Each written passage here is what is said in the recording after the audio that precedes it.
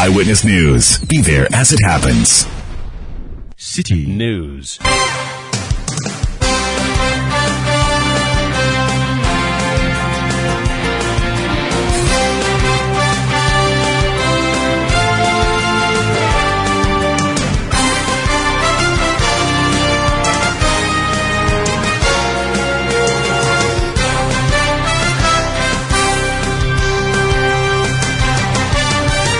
Hello, good evening. Welcome to Eyewitness News, coming to you live from our studios here at number 11, Dr. Martin Loop in Adabraka in Accra. My name is Salom Adonu. Tonight I'm here with Nashika Caesar. Coming up over the next 90 minutes. When we were strong men working, the TUC and all the other unions were there to protect us. Now that we are old, we don't have anybody to protect. Following the amended and restated exchange memorandum which rope in individual bondholders, we pensioners who hold Government of Ghana bonds have come together through this forum to petition your office to exempt all pensioners.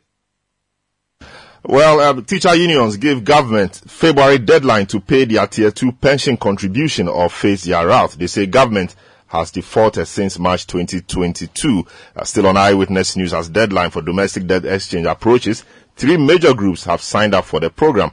We'll find out what is happening between government and individual bondholders who have refused to sign up. They are currently meeting the finance minister. Also coming up on Eyewitness News tonight, we'll bring you the latest on the Yellow Sisi Wache food poisoning incident that has claimed 5 lives so far. FDA, we understand, is started investigating the incident. Stay with 97.3 City FM for more on this and other stories on Eyewitness News. And in business, an economist, Professor Godfred Bokkin, says it is crucial for government to adjust its fiscal measures. Otherwise, it will have no justification to include individual bondholders in the domestic debt exchange program. There is more on business in the next 50 minutes. Eyewitness News is live across the country on all our affiliates and around the globe at citynewsroom.com. Your comments are welcome via our WhatsApp line 0549-986-996. You can follow me on Twitter at Salom Adonu. The hashtag, as always, is City Newsroom. Nashika gives us our very first story. Now, 4 teacher unions have given the government up till the end of February 2023 to pay its contributions to the Ghana Education Service Occupational Pension Scheme, Tier 2. The unions are the Ghana National Association of Teachers, the National Association of Graduate Teachers, the Coalition of Concerned Teachers, and the Tertiary Educational Workers Union. They say although governments deduct these contributions every month from their salaries, it is in arrears of over 400 million Ghana cedis as payment has not been made since the last payment, which was in March 2022. The national president of the Coalition of Concerned Teachers, Ken Alia Wudu, spoke on behalf of the unions.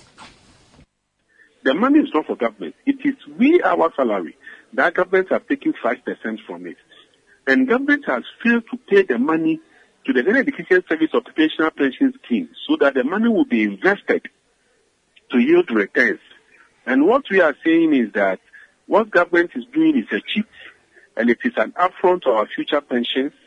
The total amount involved is over 433 million Ghana cedis.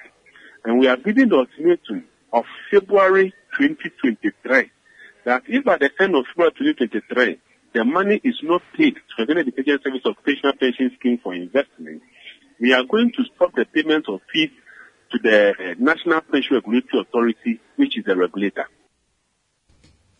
That was the Ashanti Regional Director of the Ghana Education Service, Dr. William Kwame Amankwa, up here. Let's get some more information on this. We joined on the line by Thomas Musa, who is General Secretary of the Ghana National Association of Teachers. Hello, good evening, sir. Welcome to Eyewitness News. Can you tell us really how you got to know that, government is defaulted in paying your pension contributions since March 2022? So thank you very much. Good evening to yourself and to your listeners. And, anytime the money is paid, this issue is recorded. So it is a public knowledge. It's not something that you can control. You know it from controller. If they pay the money, we are always notified when the money is paid. Now, as far back as March, March, when the money was paid, from April up to this time, the money has not been paid. Even the March one was paid somewhere January, December, January, thereabout. Now, and it's important to place these issues on record or in perspective. Number one, the Tier 2 pension is about what we call the defined contribution, and therefore thrives on investment. When the money comes and it is invested, then it simply means that when the worker is going home, the worker can go home with something. That is why we have in Section 63 of the law, it provides that once the employer deducts the money, 14 days after the following month, that money should be paid to the various schemes or to the scheme to invest the money to get it down, so that when the worker is going home, the worker can go home handsomely. Section 64 provides that should the employer fail rather to invest the money or pay the money to the scheme, rather, the employer is supposed to pay 3% penalty on them.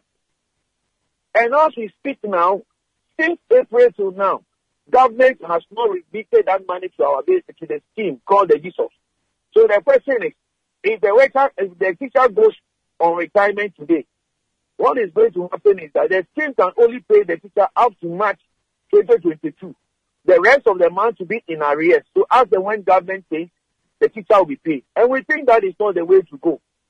Every month, we have not less than 36 million Ghana cedis to the scheme. And these monies are not going. So what happens to our investments and all that? And we are telling the MPRA, they are to ensure that we all comply with the law. And to the extent that they are not ensuring that, we've given them up to April and February ending. If they don't collect all our money for us from March onwards, we will not pay any fees to them again. And we will find our ways of collecting our money at the same time. So these are the issues. And the total amount in arrears is 433 million Ghana cedis. And that includes the penalty, the 3% penalty you just mentioned from Section 64 yes. of the Act, yes. you say? Yes, we added the penalty.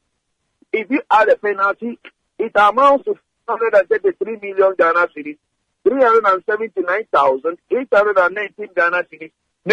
I see. And you're saying that if by February government doesn't pay, you will stop the payment. How do you stop that? The payment is made the deduction is made at source. Is that not so? Exactly. No, what it simply means is the MPRA, we pay fees to them every month. As a result of the work that they are doing, all the schemes pay fees to them. We are saying that to the extent that the money was not paid in April, paid in May, June, July, up to this particular time, it means that the MPRA has not done its work to the schemes. And for that matter, they don't deserve to be paid. And we are not going to pay them for much if they don't get the money. Oh, so the payment you hope to stop is the payment to MPRA, not the deduction yes. of the contribution from your salaries. No, it's when the monies come. Let me explain this. When the monies come, we pay fees to MPRA as a result of the work that the MPRA is doing for the various schemes. Because the MPRA is the regulator. Okay, and 30% of our money goes to MPRA as a result of the work that they are doing. And to some extent, we can call them the referee. MPRA is the referee within the pension industry. They regulate all of us to ensure that we all play according to the rules of the game. And we are saying that since they are to ensure compliance to the law, and they are not doing it, and they are looking up for government to be violating the rules of engagement, then simply we cannot be paying fees when we have not been paid. And so from March, we will stop paying. And we will find ways of collecting our money at the same time. I see. So since you discovered that government has been in arrears for about 9 months, what have you done? Have you engaged your sector minister? Have you engaged government, on this matter at all? Several letters have been written. Several complaints have been launched, not only with the Ministry of Employment and Labour Relations, even to the Ministry of Finance. We have done all that we should do. As always, this thing will be in arrears.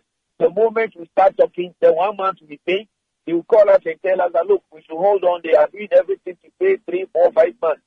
The moment we agree, They will pay 1 month and then they will go back to their old ways. And this time we are saying, look, no, enough is enough.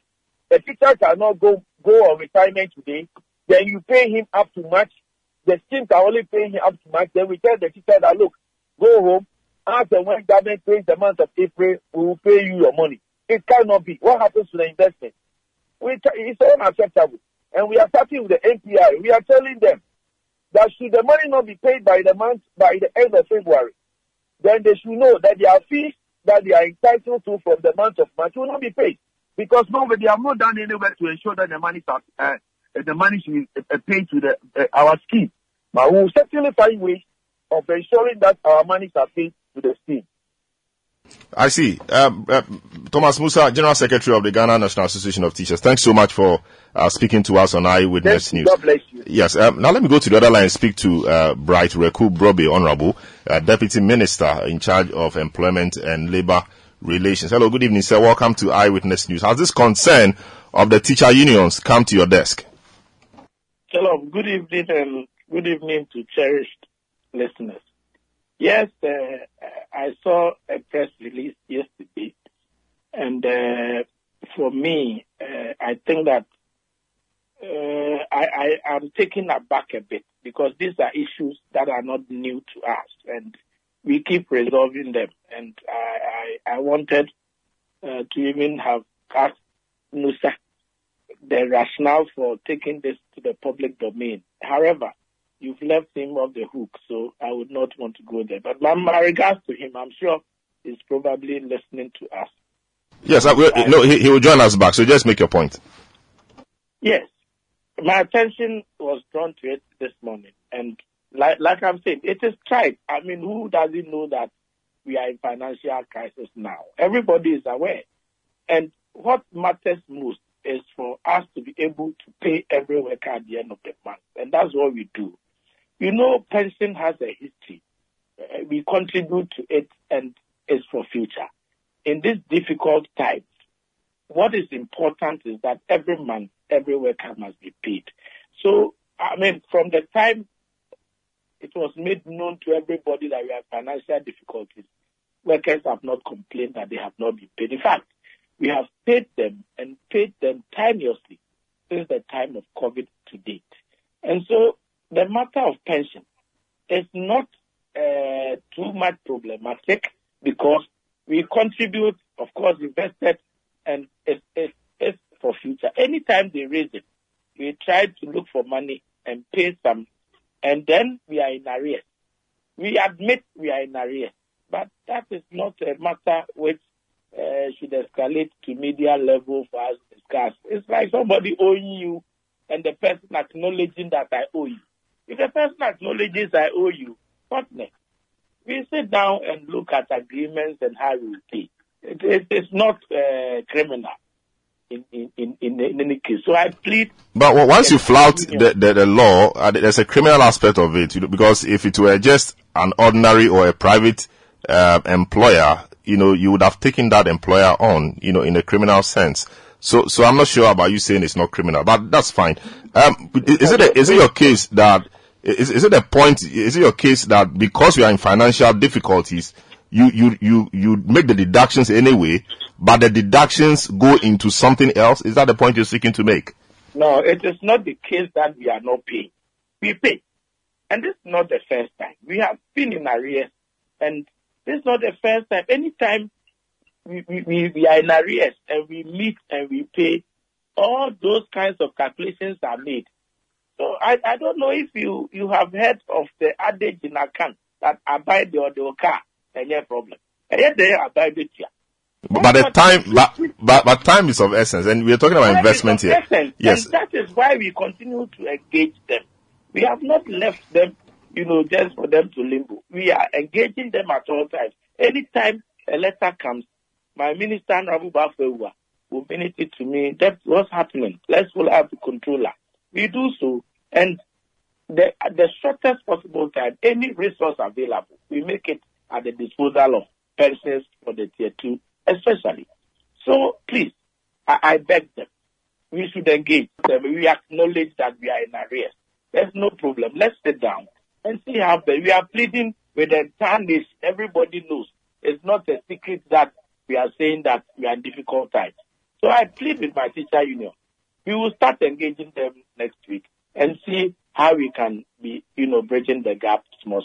So what happens to the investment yield if this money were invested? For example, they state that the resultant danger of this situation is the educational worker is being denied any investment value of his or her contribution. The monies are invested. So if this 400 million, in excess of 400 million cedis they are talking about were invested, I'm sure they would have made some good returns on that. If government is paying them, will government pay them, together with the returns they would have made if the money were invested? Salom, I'm telling you that this is no news to us. I mean, the ministry and the labor union. There has been times that all the way from 2010 even to 2016, we worked out and paid. So it is not something that government will renege. I just want to understand the payment of the money itself. Maybe let me call it the principal. Yes, government will pay because, like your account added says, government has always paid. So government works out an investment value or percentage and pays. And interest. Salom, I'm telling you that government has always paid principal, and we work interest and pay. So it is not news. You can ask all the unions. The university pensions, they come. All of that pensions. We pay principal and work interest and pay equally. I see. Mr. Musa is back on the line. You called for him. So, Mr. Musa, welcome back to the program. Your colleague, the Deputy Minister, Bright Okubrobe, is saying that you've been at this before and this is no news, and that he's actually surprised that, you actually did not engage them before running to the media. What do you say to that? Please, I think it must be placed on record that the teacher unions have always engaged. And I believe that the Honorable Minister, who is our own friend and brother, is aware. We've been talking about this particular thing. The concern here is that the teachers who are going on retirement in this particular month and this year onwards, we can only pay them up to March 2022. The reason being that the only amount of money that has been paid to us is up to March. The rest of the month, the teacher cannot be paid because nothing has been remitted from government to the scheme. But Mr. Musa, yes, if I may ask, you have, until March 2022, every month government has been paying, which means that you have quite a lot of money in investment. Why can't you pay? It doesn't work that way. It doesn't work. See, the money belongs to the individuals. And so, you have Kofi, Ama, and all that. So when the money is paid, you invest it in the interest and in the names of all these people. So that when Kofi is going on retirement, you check as to how much the Kofi has contributed in up to which particular month. So you cannot pay one person if the person has contributed up to March. Please, can I finish? Yes, go ahead. You see, if the money has been paid up to March, how can the teacher be paid up to January? It's not possible. Very well, but government says that you guys have been at this before, and every time government finds a way of paying, working out interest, etc., and government pays. Government never defaults. Government never owes. So you've been at this before. Is that not correct? Look, anytime we have been meeting on this particular, I indicated to you. Okay, I don't want to go into details regarding this particular matter. But the thing is this, anytime we meet, we'll be told that, the money will be paid. Even though the money is in arrears about 5-6 months, then 1 month will be paid. Controller will come and give us that assurance. But this particular time, the thing has gotten to a certain level that if we do not talk, it's creating problems for the scheme. It's creating problems. And I heard my own brother and Honorable Minister saying that the 3%, I don't know whether he's claiming that the 3% was paid. Please, is that the record that the Honorable Minister is saying? No, the 3% is the penalty. Is that what you're saying? Yes, government doesn't pay it. Okay, but he's saying that government works out an interest on the principal and pays the interest. Then we are yet to be informed about that. The records we have that those monies are normally not paid. I see. He's on the line. So let's. The penalty is not, the government doesn't pay. If government doesn't do it, let them show us the evidence that they pay the penalty. I see. So, Honorable, I mean, he says that you've never paid anything on it. Even if you did, they've never been aware. But you say that government finds a way of working things out and government pays. Hello. Where I sit in government, I deputize to Honorable Bafloba. We are very much conscious and discreet when it comes to some of these things. We have always had discussions, and we always make sure there is peace on the labor front.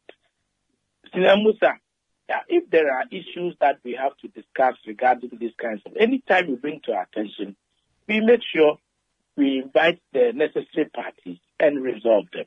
The point I'm making here is that it is not a matter that cannot be resolved. And therefore, everybody knows that we are in crisis. We have not hidden that one. We have financial difficulties, and sometimes prioritizations are even key. We have to look at where livelihood, and we will not lose lives and all that. So please, I'll be happy if we stop this engagement on air and then look at this matter and resolve it. And that's why I said no worker can say that at the end of the month he or she is not paid. We try to do so. The rest of these kinds of investments and pensions and so on, they will be resolved, and they have been resolved at all times. So thank you very much. Nemusa, next week, God willing, we will invite you and then see how best we can resolve this matter. We can't do it on radio. We cannot. Very well. So that's the assurance you're giving to the teacher. So, Mr. Musa, that's the assurance government is giving to you. Says come around the table, you guys have a discussion, and your concerns will be addressed. That should really be some good news to you. Yeah, thank you very much, Salam. God bless you. I think, Honorable, thank you very much. I believe that we will all ensure the money.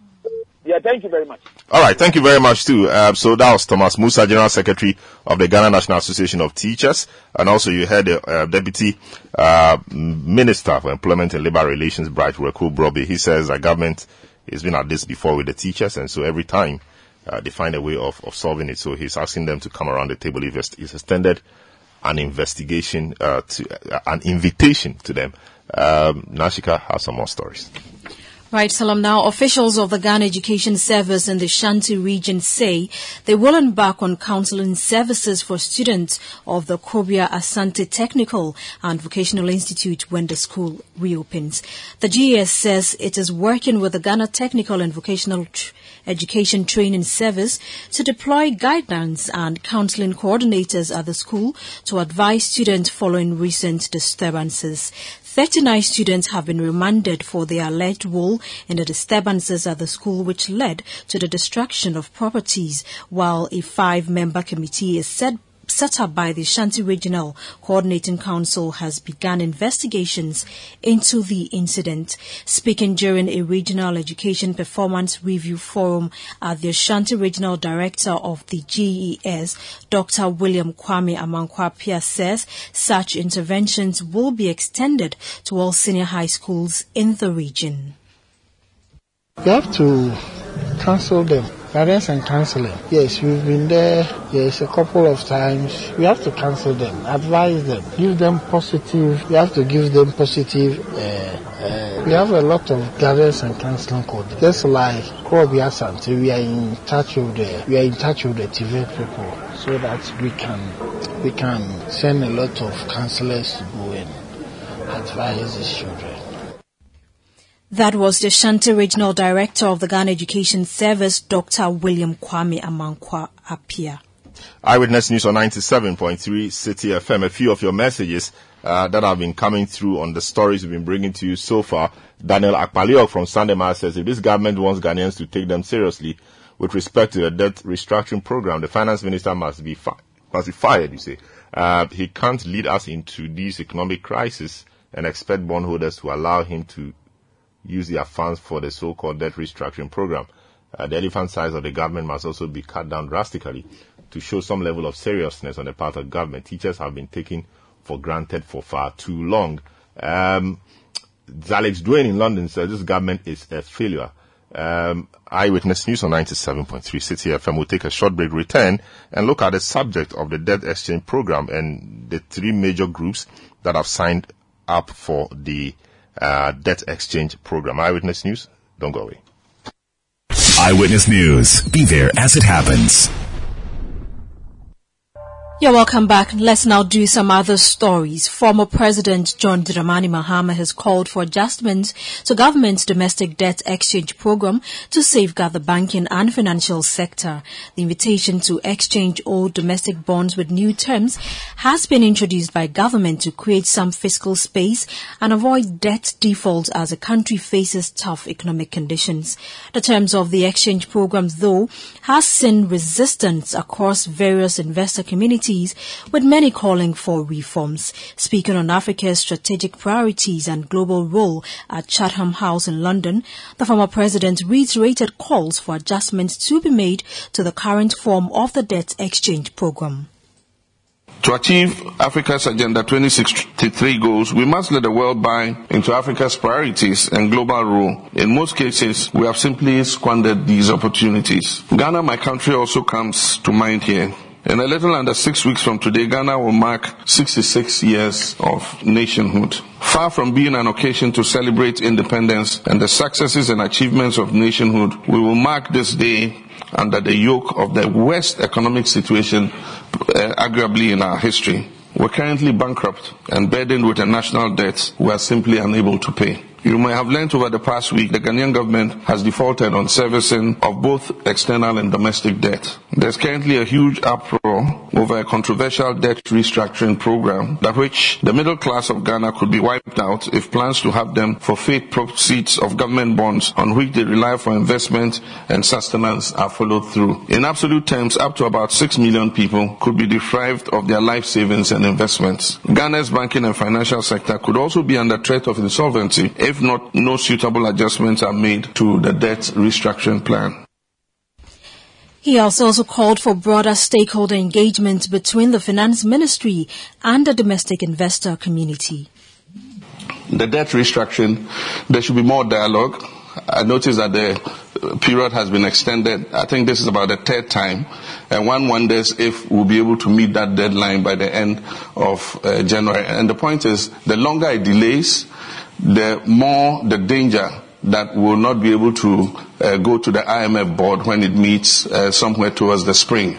And so this thing must be speeded up, and the only way it can be speeded up if the finance minister climbs down his high horse and is prepared to sit with the bondholders and discuss it and reach a consensus. That was former President John Dramani Mahama. Eyewitness News on 97.3 City FM. Let's now speak to Professor Godfred Boppin, who is an economist at the University of Ghana. Hello, good evening, Prof. Welcome to the program. The deadline for the DDE program has been extended to January 31. Given that three major groups, that is the Association of Banks, the Ghana Insurance Association, and the Securities Industry Association, have all signed up, what indication do you get? Do you think that government will go ahead and implement the program? Would they be able to reach the 80% threshold, or you think that the date will be further extended? Yeah, thank you very much, and good evening to our cherished listeners. Yes, I think that the momentum is on the side of government now, given that the banks are on board, the securities, insurance. Yes, that's good news for government. But actually, it's not good news that we can celebrate, because all that we have done is to impoverish our own people, okay, weaken the financial sector, and we cannot celebrate that one as an achievement.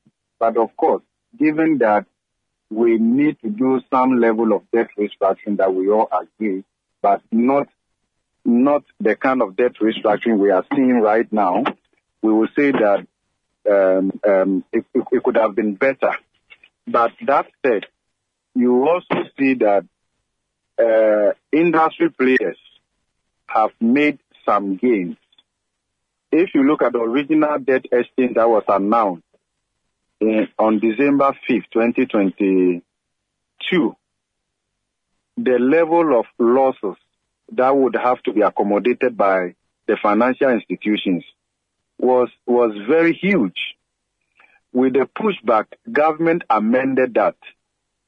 And then also with a stronger pushback, another amendment was done So if you look at the third amendment and the final one that the financial institutions are buying into, you could see that it has improved, okay, and probably lessened the burden on those participating financial institutions compared to the original one. So we'll say that to that extent, the pushback and the alarm that was raised about how the debt exchange was going to systematically weaken the financial sector. And if you look at it with banks alone, with the original one, the impairment billion, in fact, the overall loss to the banks was going to be more than 80%, right? Then if you look at the second one, it reduces the loss a bit, but it was still very high.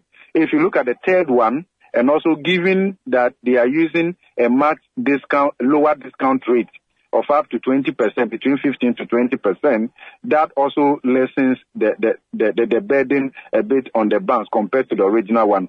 That said, where the problem is where the cause of the current problem also is. The current debt-induced macroeconomic instability is to be blamed largely on the fiscal side. The fiscal side that is contributing to that problem or is causing that problem is actually doing minimum, very, very small. To that extent, it shifts the burden of the fiscal, of the adjustment in restoring debt sustainability disproportionately on creditors.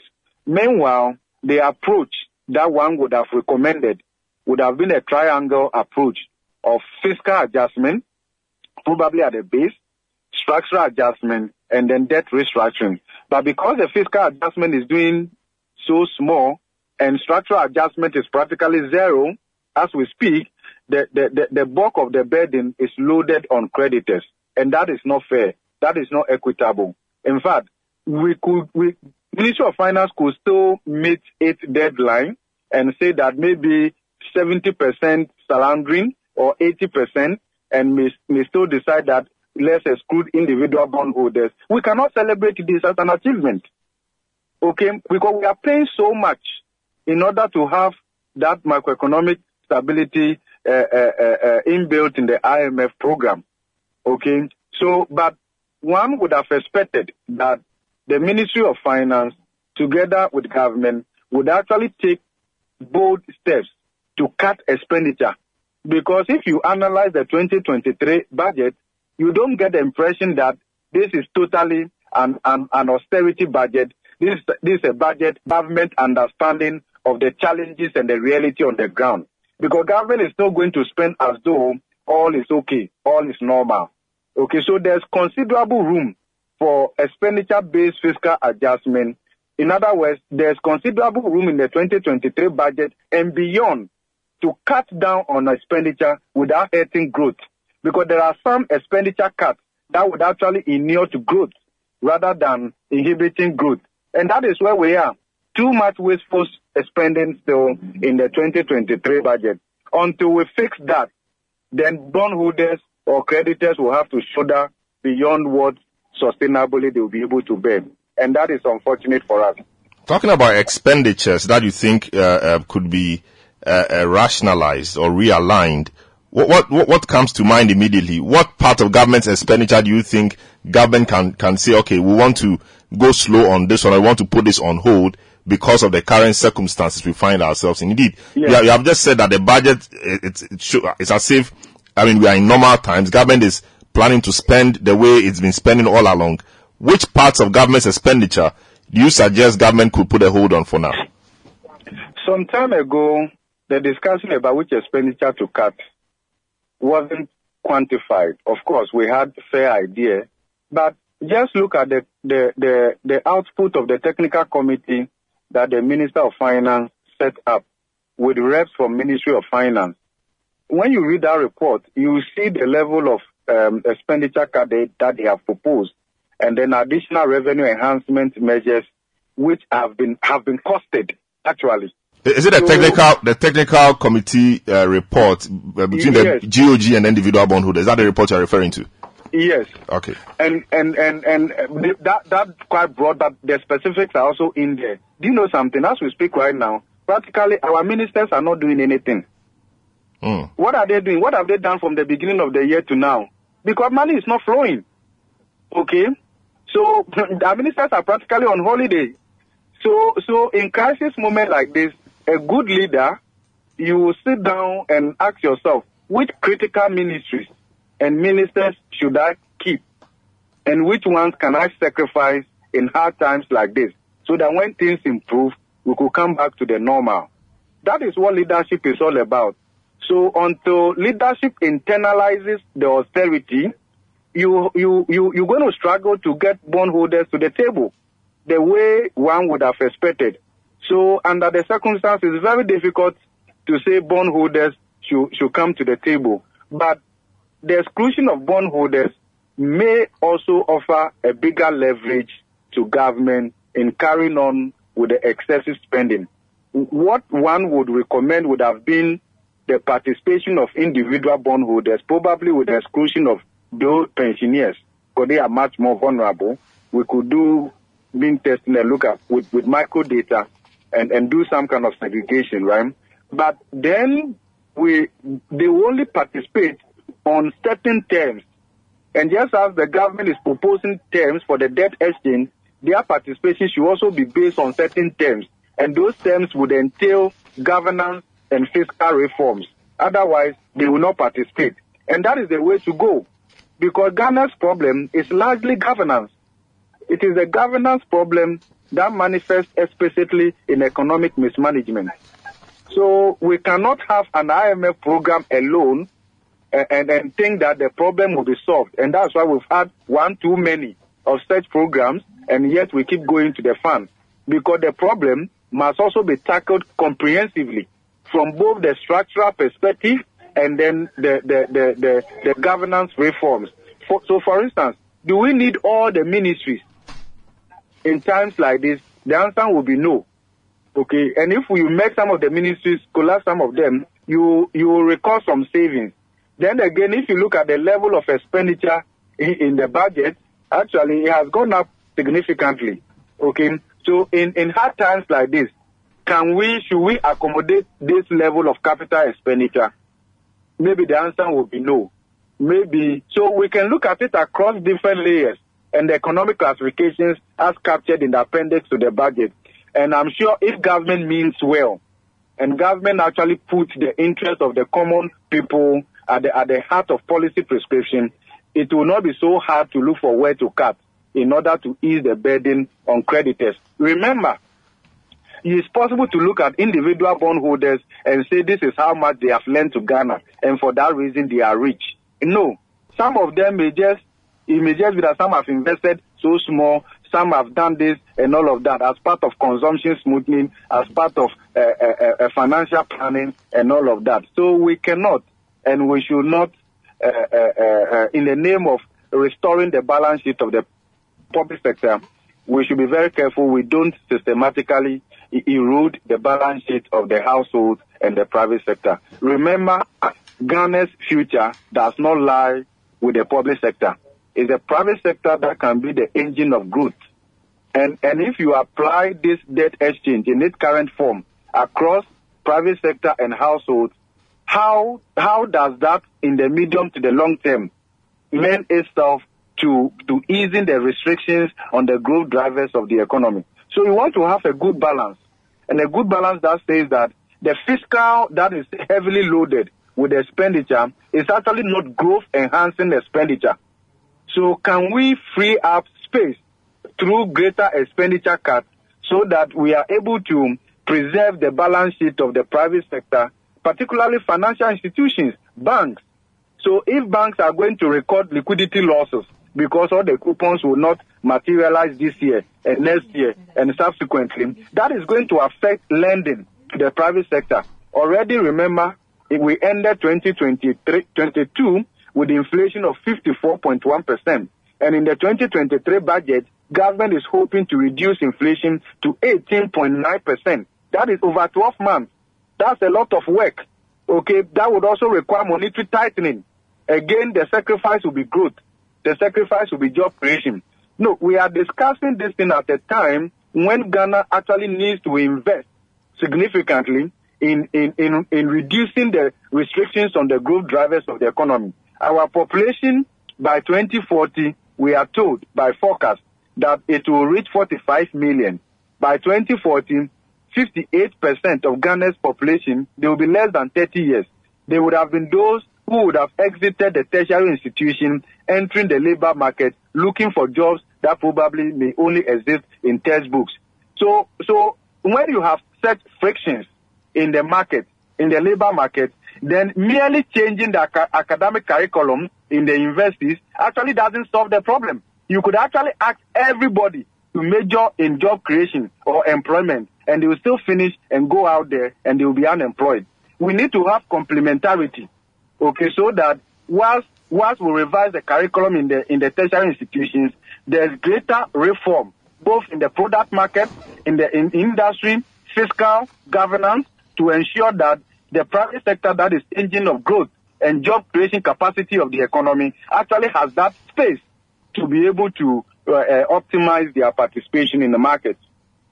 I see. You mentioned that the GOG Individual Bondholders Forum report and some of the suggestions they made in terms of fiscal readjustments. Interesting suggestions. But it appears to me that a lot of these suggestions are things which we've all spoken about in the past. Indeed, government has even mentioned these in budget. They are things which are not so easy to do, and government is looking for maybe the low-hanging fruits to help deal with this situation. So, for example, they say that government could raise 1.1 billion if it expedites reforms to enforce property taxes. We've spoken about this many times. So with landed properties of circa 2.2 million in Ghana, we anticipate that achieving an average annual rate of 1,000 cedis per property at a collection efficiency of 50% will yield the government over 1.1 billion in revenue. Government knows this. Government is talking about this, but government has not been able to do this. Another one, which the group says could raise 5.6 billion. The government should exercise its right under the Aker Petroleum Agreement to repossess the block or compel the immediate commencement of development by the contractor. Another one says that another one supposed to, or which is likely to raise 3.6 billion, they say, is oil production. This oil production has dropped from over 200 barrels per day to 200,000 barrels per day to below 160,000 barrels per day, yield revenue loss more than $300 million, which is 3.6 billion in 2022. And they say that the government should, as a matter of urgency, review the regulatory and fiscal environment to encourage existing producers to ramp up production and develop new fields. These are fantastic things, right? But it doesn't appear that our government will do the hard work to achieve this right now in this situation. They may see this to be long-term or see this to be too difficult to do now. For example, expediting reforms to enforce property taxes. Can they do these things right now in this situation to raise the money to deal with the debt situation on our hands? Some are in the medium to the long term. Some can also bring immediate relief. So, for instance, when it comes to capital expenditure, capex, when it comes to energy sector indebtedness, and we have budgeted over 20 billion cedis in that area, right? So, if government wants to do the right thing, it can be done. So those that are extremely low-hanging fruit that you can do within 3 months, 6 months, you will harvest some savings from them, and applying those savings will ease the burden on creditors. What we are doing is not so different from the slave mentality we did so many centuries ago, when all that we're doing was just to sell our own people for just a cup of schnapps, sugar, powder, whatever, and all of that. If truly our understanding is that human beings are the heart policy formulation and implementation, you will be very careful where to cut and what to apply, so that you don't necessarily expose households and the private sector to greater risk. And that's exactly what we are doing. We are okay to preserve all these things, continue our lifestyle, and then impoverish households and the private sector. No, We can't do that. The business of government is not to have a large government size. The business of government is to adopt a lean government that frees up space to invest in creating the enabling environment for private sector to thrive. How does all these things lend to private sector leadership? And we are talking about the MPP that believes so much in property owning democracy and the private sector as the engine of growth. That's contradictory. I see. In fact, CDD itself has done some work, just trying to work out the numbers, how much ministers are paid, and the suggestions that some ministries be dissolved. For example, they say the Ministry of Public Enterprises should be dissolved, Ministry of Parliamentary Affairs dissolved, Ministry of Railways be dissolved, Ministry of Fisheries and Aquaculture be reintegrated with the Ministry of Agric, Ministry of Sanitation and Water Resources should be reintegrated with the Ministry of Environment, Science and Technology, Innovation, and then the Ministry of Environment, Science, Technology and Innovation, the science, technology and innovation aspect can be integrated with the Ministry of Communication. I mean, all of these suggestions have been made, but it appears that government is really not looking at those. What happens to people who do not sign up to the DDE by the deadline? What happens to their monies? What happened to them? Okay, so before I come to that, if you look at the expansion in our governance structures since 1992, you get the impression that it's not only this party. You get the impression that the two main political parties are more interested in building avenues to accommodate political patronage rather than actually building a future we all can be proud of.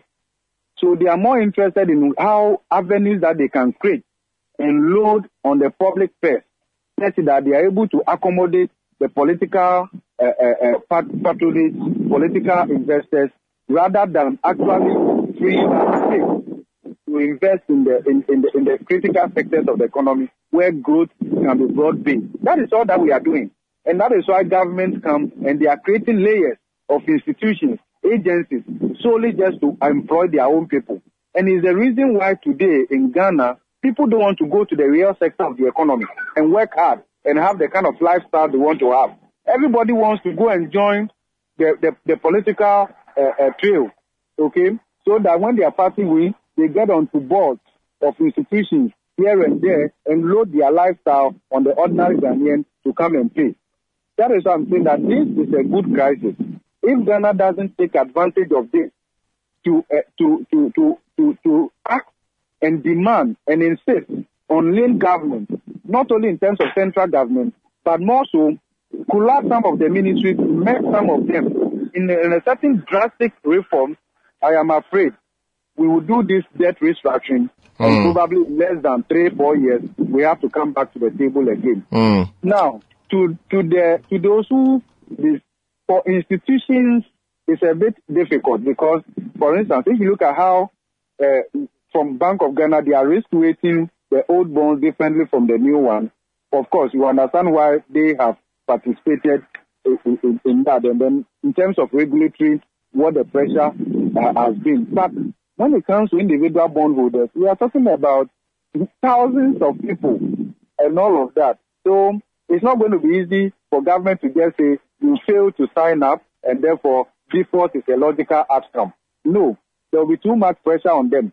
In fact, it will be a bit ungovernable if government contemplates that approach, right? And but do you foresee government exempting the individual bondholders, given all the advocacy that has gone on, in the past few weeks? I think enough argument has been made why bondholders, individual bondholders, should be excluded, or perhaps a much fairer and more lenient terms should be offered to them. If government fails to buy into this, then I am sorry, I don't know what else we should say in order to get them to appreciate the reality. But I'm hoping, because remember that this is just one of the adjustments we have to do as a country. There are other adjustments, austerity measures that we still have to implement. Remember, PURC just announced adjustment to utility prices, right? Okay? Mm-hmm. And I'm sure that they may be taking inspiration from the IMF program yet to be approved, because it will be one of the things that we have to do. Don't forget that there are revenue commitments and assurance that government has committed itself to as part of the IMF program. So if the 2023 budget and its revenue measures does not deliver that intended revenue target, there may be other additional measures that will be implemented probably in the media review or so. Don't forget that the debt exchange, even in the final one that the banks have signed, would affect the profitability of the bank and the participating financial institutions, which in itself would also affect the revenue, the tax revenue that GRA will get from the financial sector this year. Remember, the financial sector is one of the highest paying taxes to GRA revenue envelope. Okay, so if you don't take it, sometimes you may be doing some of these things, and if you are not careful, you may end up with a zero-sum game. Could there be an effect of all of these the banks are signing up to on depositors, so that maybe at some time you go to the bank for your money and you are told stories? Could we get to that, given how the banks, for example, have agreed, to sign on to the program? Yes, typically it will get to some point and it will affect the bank. It would affect the bank, because if you look at their level of exposure, especially the local banks, well, some foreign banks saw the signs quite early and started reducing their exposure in government securities. So some have a better balance sheet to go through this than other banks. So you see differentiation in terms of the level of exposure. But of course, at the end of the day, we don't want to create panic in the system that this signing up would create some liquidity problems and such banks may suffer a run. No bank is prepared for a bank run. Okay, when we saw a run on the cedi in October, we saw what happened. And therefore, we must still preserve stability and confidence in the system. But I think it will help a bit more if government will take the necessary steps and have some expenditure cut as a way of building ownership also in the debt exchange in the IMF program yet to be implemented, yet to be approved. Very well. Thank you so much, Professor Godfred Bopping, economist with the University of Ghana. Thank you so much for sharing your insight with us on this matter. And government has just released a statement, a joint statement or press release signed jointly by the Finance Minister, Kenneth Ofori-Atta, on behalf of government, and Winston Nelson Jr. on behalf of the Ghana Securities Industries Association. So they have reached a deal. And let me read portions. So let me just read the entire thing for you quickly. So government reaches agreement with the Ghana Securities Industry Association on the domestic debt exchange program. The government of Ghana and the Ghana Securities Industry Association have reached an understanding on the terms for participation by capital market operators in the domestic debt exchange program. The agreement entails A, extending the improved terms of the domestic debt exchange program agreed with the banks to all GSIA members. B, collective investment schemes and individuals who hold bonds in trust accounts with Securities and Exchange Commission approved firms would be offered any enhanced commercial terms agreed with or exemptions granted to individual bondholders. C, government commits to providing support to GSIA members impacted by the DDEP via both the liquidity and solvency window of the Ghana Financial Stability Fund. D, the removal of all clauses in the exchange memorandum that empowers the Republic to, at its sole discretion, vary the terms of the exchange. 3, GSIA believes this agreement is necessary to restore market normalcy and confidence in the economy. GSIA urges its members to seek all required internal approvals and clients' consent to participate in the DDEP per the new terms in the updated exchange memorandum. 4, with this agreement, government has concluded negotiations with another significant group of bondholders. Government views this progress as very important towards restoring macroeconomic stability as we reset the economy on a path of strong growth and economic transformation. Signed jointly by Ken Ofori-Atta and Winston Nelson Jr., Ghana Industries Association, Ghana Security Industries Association. And as we told you earlier, 3 key groups have now signed on to the DDEP, the Association of Banks, the Ghana Insurance Association, and then, as we just read to you, the Securities Industry Association. Eyewitness News on 97.3 City FM. We'll take a short break, return, and then tell you what has happened to the Yellow Sisi Wache food poisoning incident. Don't go away. Eyewitness News. Be there as it happens. You're welcome back.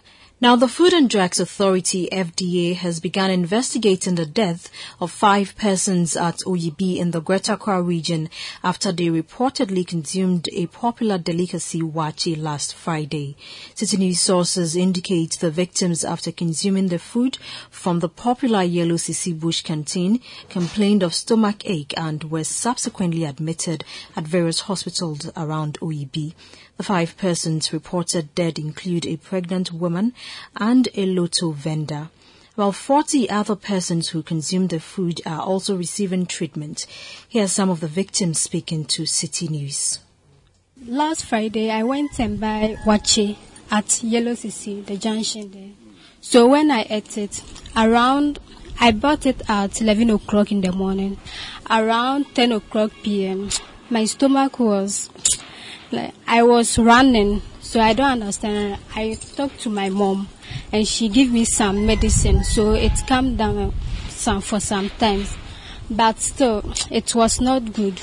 So that time, I did not take it serious like that. So Sunday morning, and my mother asked me, and I said, I'm still running. And she took me to the hospital. So when we went to the hospital, and they give us some drip, yes, and I was okay, and we come back home. But still, when I take the medicine, I still feel the pain in my stomach. Yes, so the run and the now and there is okay. Last week Friday morning, and let's say as I buy the food, none of the feel anything. So around by 3 going, I started feel pain, be running and things. So for me, I think we just normal things. I come on with the chop, so maybe be running stomach. So let me go and buy coronium. As I buy the stone, I think they come and say, "Oh, this one they no be, no be running matter." So it be the maybe be the food we are go buy, which I they bring me that problem. So my brother sent me to hospital and Charlie. Around what time were you sent to the hospital? 2 o'clock. And when you got to the hospital, what was the situation and how were you actually admitted? The hospital there, Charlie, plenty people there. For me, so I go meet plenty people for there. They were complaining the same, Charlie, we are go buy watch and blah blah. And I'm so okay. Charlie, me to this. As I do the hospital for me, then I make weak. Where the thing where they put for my top and everything, like I don't see. The next day, we Charlie say, Charlie, the guy they feel okay, so. I think I come out in maybe 4 days. I come out. Those were some persons who suffered from stomach ache after eating from a popular delicacy, wache, at Oyibi in Accra. The husband of the wache seller, who spoke to City News on condition of anonymity, expressed shock at the incident. The food and drugs people call on Sunday. That Monday they will be coming here. And the same Sunday, the police also called that Monday they will need them to come and take statement. And then we told them that the food and drugs will be coming. So in this case, what food sample are they taking? Is it that of the Friday? Do you have a leftover food? No. What are they taking? The leftover, some of the stew that remains, sometimes they keep it there. Okay.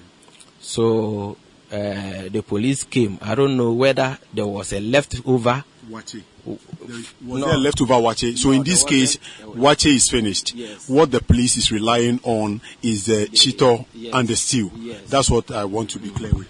So that one they took. Okay.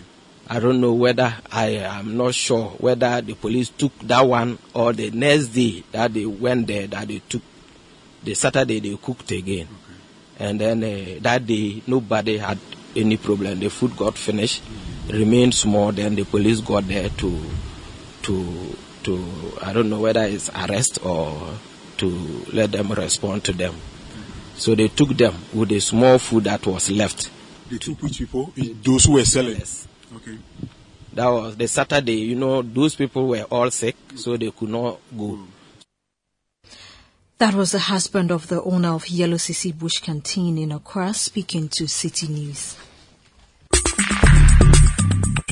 Let your voice be heard on Eyewitness News on Facebook at facebook.com/City97.3, Twitter at twitter.com/City973, and Instagram at instagram.com/City973 with the hashtag Eyewitness News. Get the details. Every significant financial transaction, every market movement, and all the policies that affect your business. City Business News. Be informed. Time now for City Business News on Eyewitness News, powered by citybusinessnews.com. I am Nashika Caesar. Let's settle for the details. An economist, Professor Godfred Bobkin, says it is crucial for government to adjust its fiscal measures, otherwise it will have no justification to include individual bondholders in the domestic debt exchange program. The government is currently negotiating for a $3 billion support from the International Monetary Fund, and as part of the measures, it has introduced a debt restructuring program to enable it to revamp the ailing economy. There have been numerous calls, especially by civil society organizations, for the government to cut down on its huge expenditure.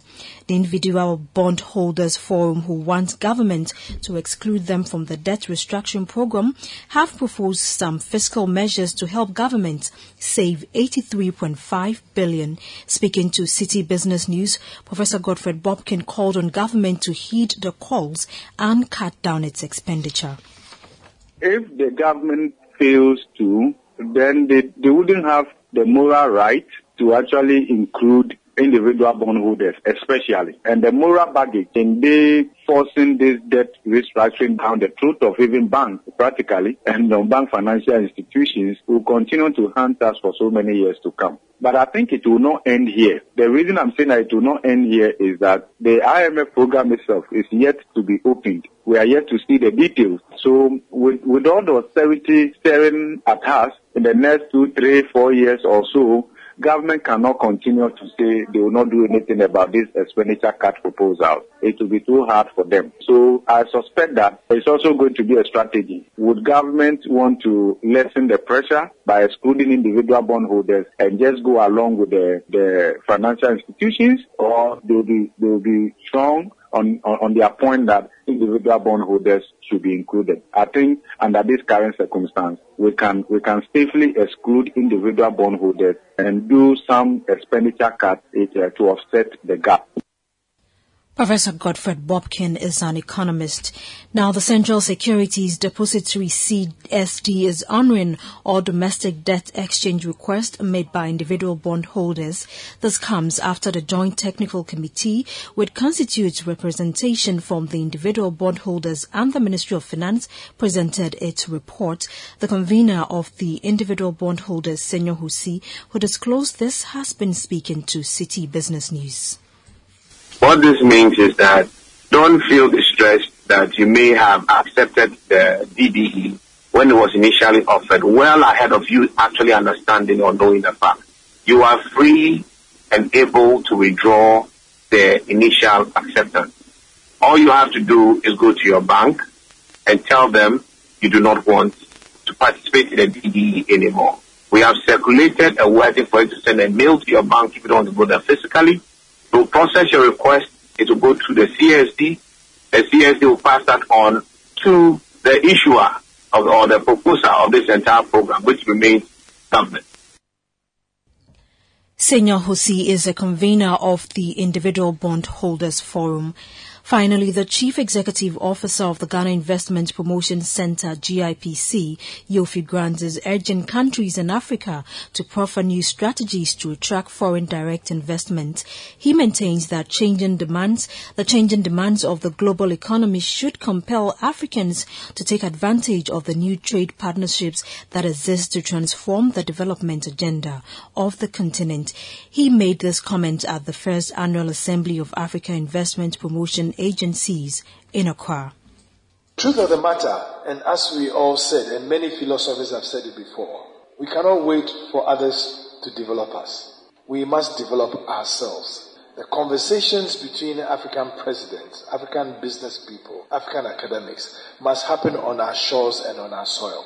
The opportunities that exist in Africa create real opportunities for wealth creation and for increasing our trade. FDI may not be the panacea for all our problems, but it's generally important, if not critical, because it brings fresh capital, it brings technology, and it brings skills. But it also brings markets as well. And as we speak about how to position ourselves as investment promotion agencies, we also need to look at the impact we'll have on intracontinental trade. And that is why the issue of regionalization is important. That was the Chief Executive Officer of the Ghana Investment Promotion Center, GIPC, Yofi Grant. That's all for City Business News on Eyewitness News, which was powered by citybusinessnews.com. I am Nashika Caesar. Up next is Point Blank. Eyewitness News. Be there as it happens. Eyewitness News. Be there as it happens.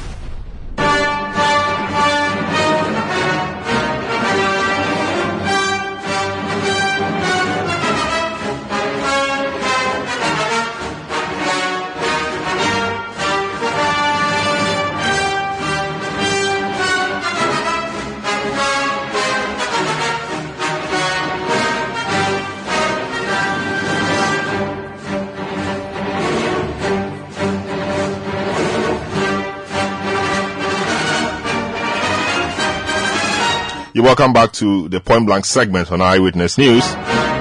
My name is Salom Adonu. Tonight on Point Blank, former President John Dramani Mahama has been speaking. He says he's not against the debt restructuring program currently being implemented by government, but he's against the absence of dialogue or consultation. In an address at the Chatham House in London, the former president says Ghana needed to restructure its debt to revive the economy, but lamented a wrong procedure adopted by the finance minister, which he says has led to the massive rejection of the program by individual bondholders and various labor unions. According to Mr. Mahama, the government failed to heed numerous pieces of advice by the opposition party on cutting down borrowing and spending scarce resources the way they did. So let's listen to him. The first order of business for a new NDC administration will be to restore macroeconomic stability and ensure fiscal prudence while generating employment for many of our young people who are unsure of what the future holds for them. Though the current economic distress is largely self-inflicted, it is very clear that unless we act to insulate ourselves from these factors, whatever gains that are made going forward will unravel because of the existing structural weaknesses. The National Democratic Congress, the NDC, which is my party, therefore commits itself to immediate structural reforms based on a national dialogue and forging a broad national consensus that will lead to the diversification of our economy and its production base and the attraction of investment into industry, farming, agribusiness, the digital sector, and tourism. We are determined to process our natural resources like cocoa, gold, bauxite, oil, copper, while we build more robust capacity to respond to global energy shocks. I invite you to look favorably at Ghana again because there is hope ahead. I also urge you to partner Africa as we confront the challenges posed by climate change, emerging disease, terrorism, and cybercrime in order to build a safer world. Our borders are borderless because of globalization. Therefore, we must stand in support of one another. As we look into the near future with optimism, there are instant solutions that must be found to the crippling economic crisis which has left a dark pall hanging over Ghana now. At a continental level, I want to reiterate my international advocacy for a reinstitution and extension of the Debt Service Suspension Initiative, the DSSI, to afford countries like ours some limited fiscal respite. I will similarly call for an expansion of the common framework for debt treatments beyond DSSI to help African countries access debt restructuring tools and mechanisms. I've also had calls to state elsewhere, and I'll repeat that the time has come for an African version of the Marshall Plan. I note and applaud the Global Gateway Program of the European Union that seeks to mobilize over 300 billion euros over the next 7 years for infrastructure in Africa and the rest of the developing world. If Africa is to survive and be a source of hope for the rest of the world, then Africa as an imperative must speedily harness the advantages it has to ensure inclusive growth for all its people. With the continent boasting the world's largest free trade area, along with an over 1 billion person market, Africa is prime, as reported by the World Bank, to carve out a new developmental pathway. Under the African Continental Free Trade Area Agreement, 55 countries with a combined GDP of over $3.4 trillion will work together to present major opportunities for shared growth and prosperity for Africa and the rest of the world. I expect the AFCTFA not to de-emphasize the prospects of small and medium enterprises as we promote new markets and encourage foreign investments. Small and medium enterprises have sustained Africa and will continue to do so for a long while to come. African Continental Free Trade Area will also need the support of the African Union for greater integration to allow for greater labor mobility across Africa to support countries in need of critical human resource. And the African Continental Free Trade Area must not allow businesses with political connections to be prioritized over real captains and champions of industry. Neither must innovations from the youth suffer because of lack of political connections. All hope is not lost for Africa. Africa, including my country, Ghana, has strategic priorities and is ready and willing to play its role in the global community. To conclude, it is also of critical importance that regional blocs like ECOWAS, SADC, EAC, CEMAC, the Arab Maghreb Union, and the African Union must be empowered to have a firmer grip on their member nations to address regional, continental, and global challenges. Other international bodies like the EU, the Tana High-Level Forum for Security in Africa, which I have the privilege of chairing, must provide the needed support, including oversight and scrutiny of activities likely to lead to serious crisis. I stress on this point of oversight because we have observed that the laxity in supervision and oversight has given free rein to some leaders on the continent to wreak constitutional tyranny on their people, with some of them going as far as changing their country's constitutions so that they can run for extended terms of office. No single country in Africa can on its own attain the highest level of development when surrounded by neighboring countries engaged in conflict.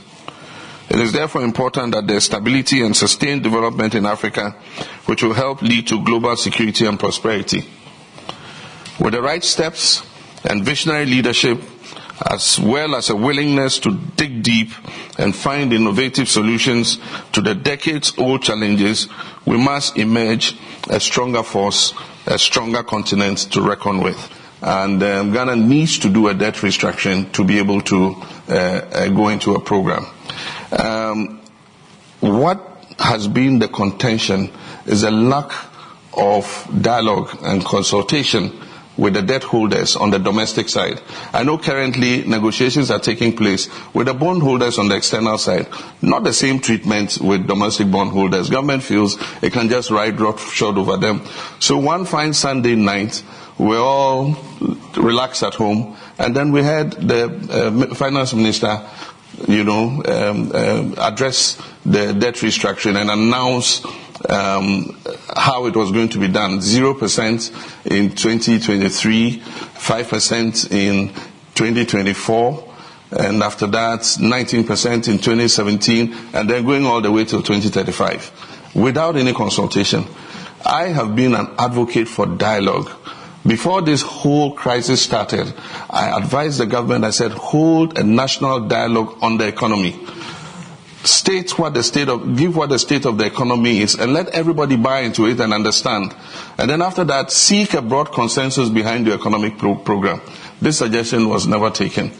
And then what we expected to happen actually happened. We had kept raising the red flag since 2019 about government's reckless borrowing program, going onto the Eurobond market every year for $3 billion and not investing it in the productive sectors of the economy, most of that money being used for consumption. And that is what has ended us where we are. And after you've recklessly mismanaged the economy, you don't want to make the same sacrifices. You're asking the people to make all the sacrifices. Sacrifice your bond, I'll pay you in 15 years. How do you know the person will live till 15 years? And yet, correspondingly, government expenditure is increasing. One would have thought that in this crisis, you're not going to increase your debt in this budget by 82 billion over last year. 2023 budget has seen government expenditure increase by 82 billion over 2022. That is not a government that is serious about making the same sacrifices it is asking the people to do. And that is our concern with this debt restructuring program. Apart from that, you don't let the driver who ran you into a ditch, after you've managed to pull the car out of the ditch, see him sit behind the wheel again. And, the majority itself, members of the MPP, have said, take this finance minister out. Bring somebody who the public will have more faith in, and because he didn't create the crisis, they will be better able to have a negotiation, sit down with this person, and negotiate in good faith. But the one who's caused the problem is the one you are asking to negotiate with bondholders for a debt restructuring. So that is our concern with the debt restructuring. Of course, government has applied for debt relief under the G20 debt treatment. We had thought that they would take advantage of the DSSI at the time it was announced, but because they did not want to be shut out from the international capital market, wanted to continue borrowing, they refused to access the DSSI. And that is what has led, now the international capital market is shut to you anyway. If you had undertaken the DSSI, it would have suspended your debt service and given you fiscal space. Probably would have been able to maneuver out of the situation in which we are. But they refused, and the same result that you were trying to avoid, being shut out of the market, has happened. You've been downgraded to junk status. Ghana's credit is at junk status on the garbage heap. Nobody is going to lend you money. And so unless we get the benevolence of the IMF to shore up our reserves with the 3 billion loan and hold the headmaster's stick over us to let people know that we're behaving ourselves properly in school, then our economy is in tatters. And so that's the problem. What we would have done differently, I would have not borrowed as recklessly as they did. We would have borrowed prudently and would have taken better management of our finances. I'll give you an example. In the election year of 2016, we faced an election, and we're going onto the bond market to borrow to cover some of our expenditures. We went for 750 million in 2016, and at the time, I remember in cabinet, our finance minister is here, said, several of our cabinet colleagues said, no, but this is our election year. Why going for only 750 million? And of course, the offers we received when we floated the 750 million were close to 2 billion. And some of our colleagues said, why don't you take all the 2 billion? We need the money, because it's an election year. And I remember that he was in cabinet. There was a fierce argument, and I had to protect my finance minister because he had explained to me that, look, we need to borrow with prudence so that we don't overheat the economy and balloon the debt. And so we took only 750 million in an election year. And it's the prudence in economic management. And that was the second year of the IMF program. The third year of the IMF program extended into the new administration's period. They went on the market, even while they were in an IMF program, for in excess of $2 billion. And after that, it was $3 billion, $3 billion, $3 billion every year. And that is what has ended us where we are. And so I do think that the debt restructuring, there should be more dialogue. I noticed that the period has been extended. I think this is about the third time. And one wonders if we'll be able to meet that deadline by the end of January. And the point is, the longer it delays, the more the danger that we'll not be able to go to the IMF board when it meets somewhere towards the spring. And so this thing must be speeded up, and the only way it can be speeded up if the finance minister climbs down his high horse and is prepared to sit with the bondholders and discuss it and reach a consensus. Off the top of their heads, they say, we want a 30% haircut. One, you need to look at the whole debt, the structure of the debt, you disaggregate it, external, domestic. Then you must do a stress test and look at what the optimum debt relief you want is and in what period of time. And when you've done that, then you have a certain figure in mind. I don't know if that's how come they came up with 30%. But then the final figure will be based on negotiations with the creditors. And according to the rules, if you get 60% buy-in, then it shows goodwill that you'll be able to complete the negotiation. But you need 80% of people to agree that, yes, this is the way to go. We'll extend the tenure of our debt to 10 years or 15 years or 20 years. I mean, I don't know what the outcome of the negotiations will be. But to just say 30%, I don't know what research went into it. If I were in charge, I would have more figures. And that's the problem with this government. It's not transparent. They're not sharing information with anybody. How they reach that figure, nobody knows. They just sit in the finance ministry and, come up with any figures they want. And they just try to ram it down everybody's throat, unfortunately. Because there's a price to pay for aloofness.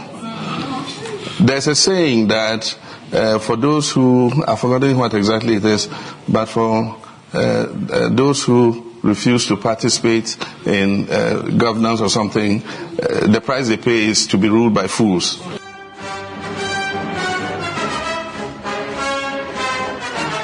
So you heard former President John Dramani Mahama speaking at the Chatham House today in London.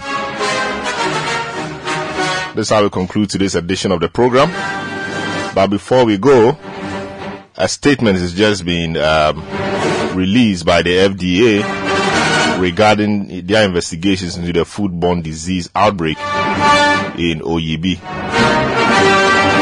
And I'll read portions of that to you quickly. So the Food and Drugs Authority, FDA, received notification through its Food Safety Alert System on Sunday, 22nd January 2023 on a suspected foodborne disease outbreak, which was reported to have occurred at Oyibi within the Adenta municipality in the Greater Accra region. In line with the Food Safety Emergency Response Plan, a joint investigation with the Ghana Health Service started immediately. Investigations revealed that a total of 53 people experienced symptoms of foodborne disease after consuming waakye or plain rice and tomato stew from a food vendor called Yellow Sisi, located at Bush Canteen, a suburb of Oyibi. So far, one person has been reported dead, but the exact cause of the death is yet to be confirmed. Environmental assessment of the food preparation site located at Malejo and the 3 vending sites at Bush Canteen, Prison Joints and Sharp Curve Joints reviewed poor food handling practices which could have resulted in a contamination of the food, leading to the foodborne disease outbreak. It continues to say that the FDA has suspended its operations of Yellow Sisi until measures have been put in place to ensure that their activities are brought into compliance to prevent future occurrence. The FDA launched a street food vending scheme in November 2021 in conjunction with the Metropolitan Municipal and District Assemblies.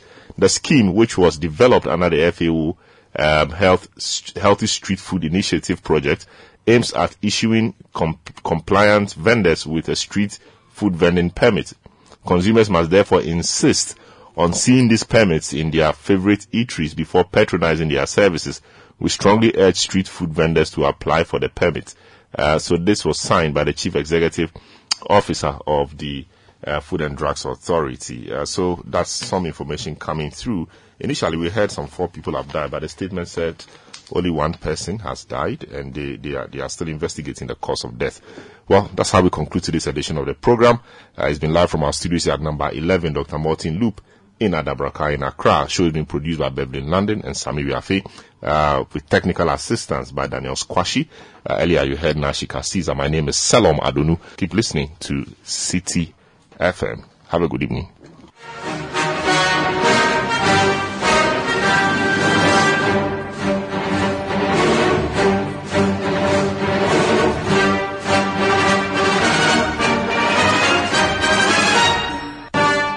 City News. We speak first. Reach our hotline on 0302-224959 and get interactive on Facebook, City 97.3 FM, and on Twitter at City 973.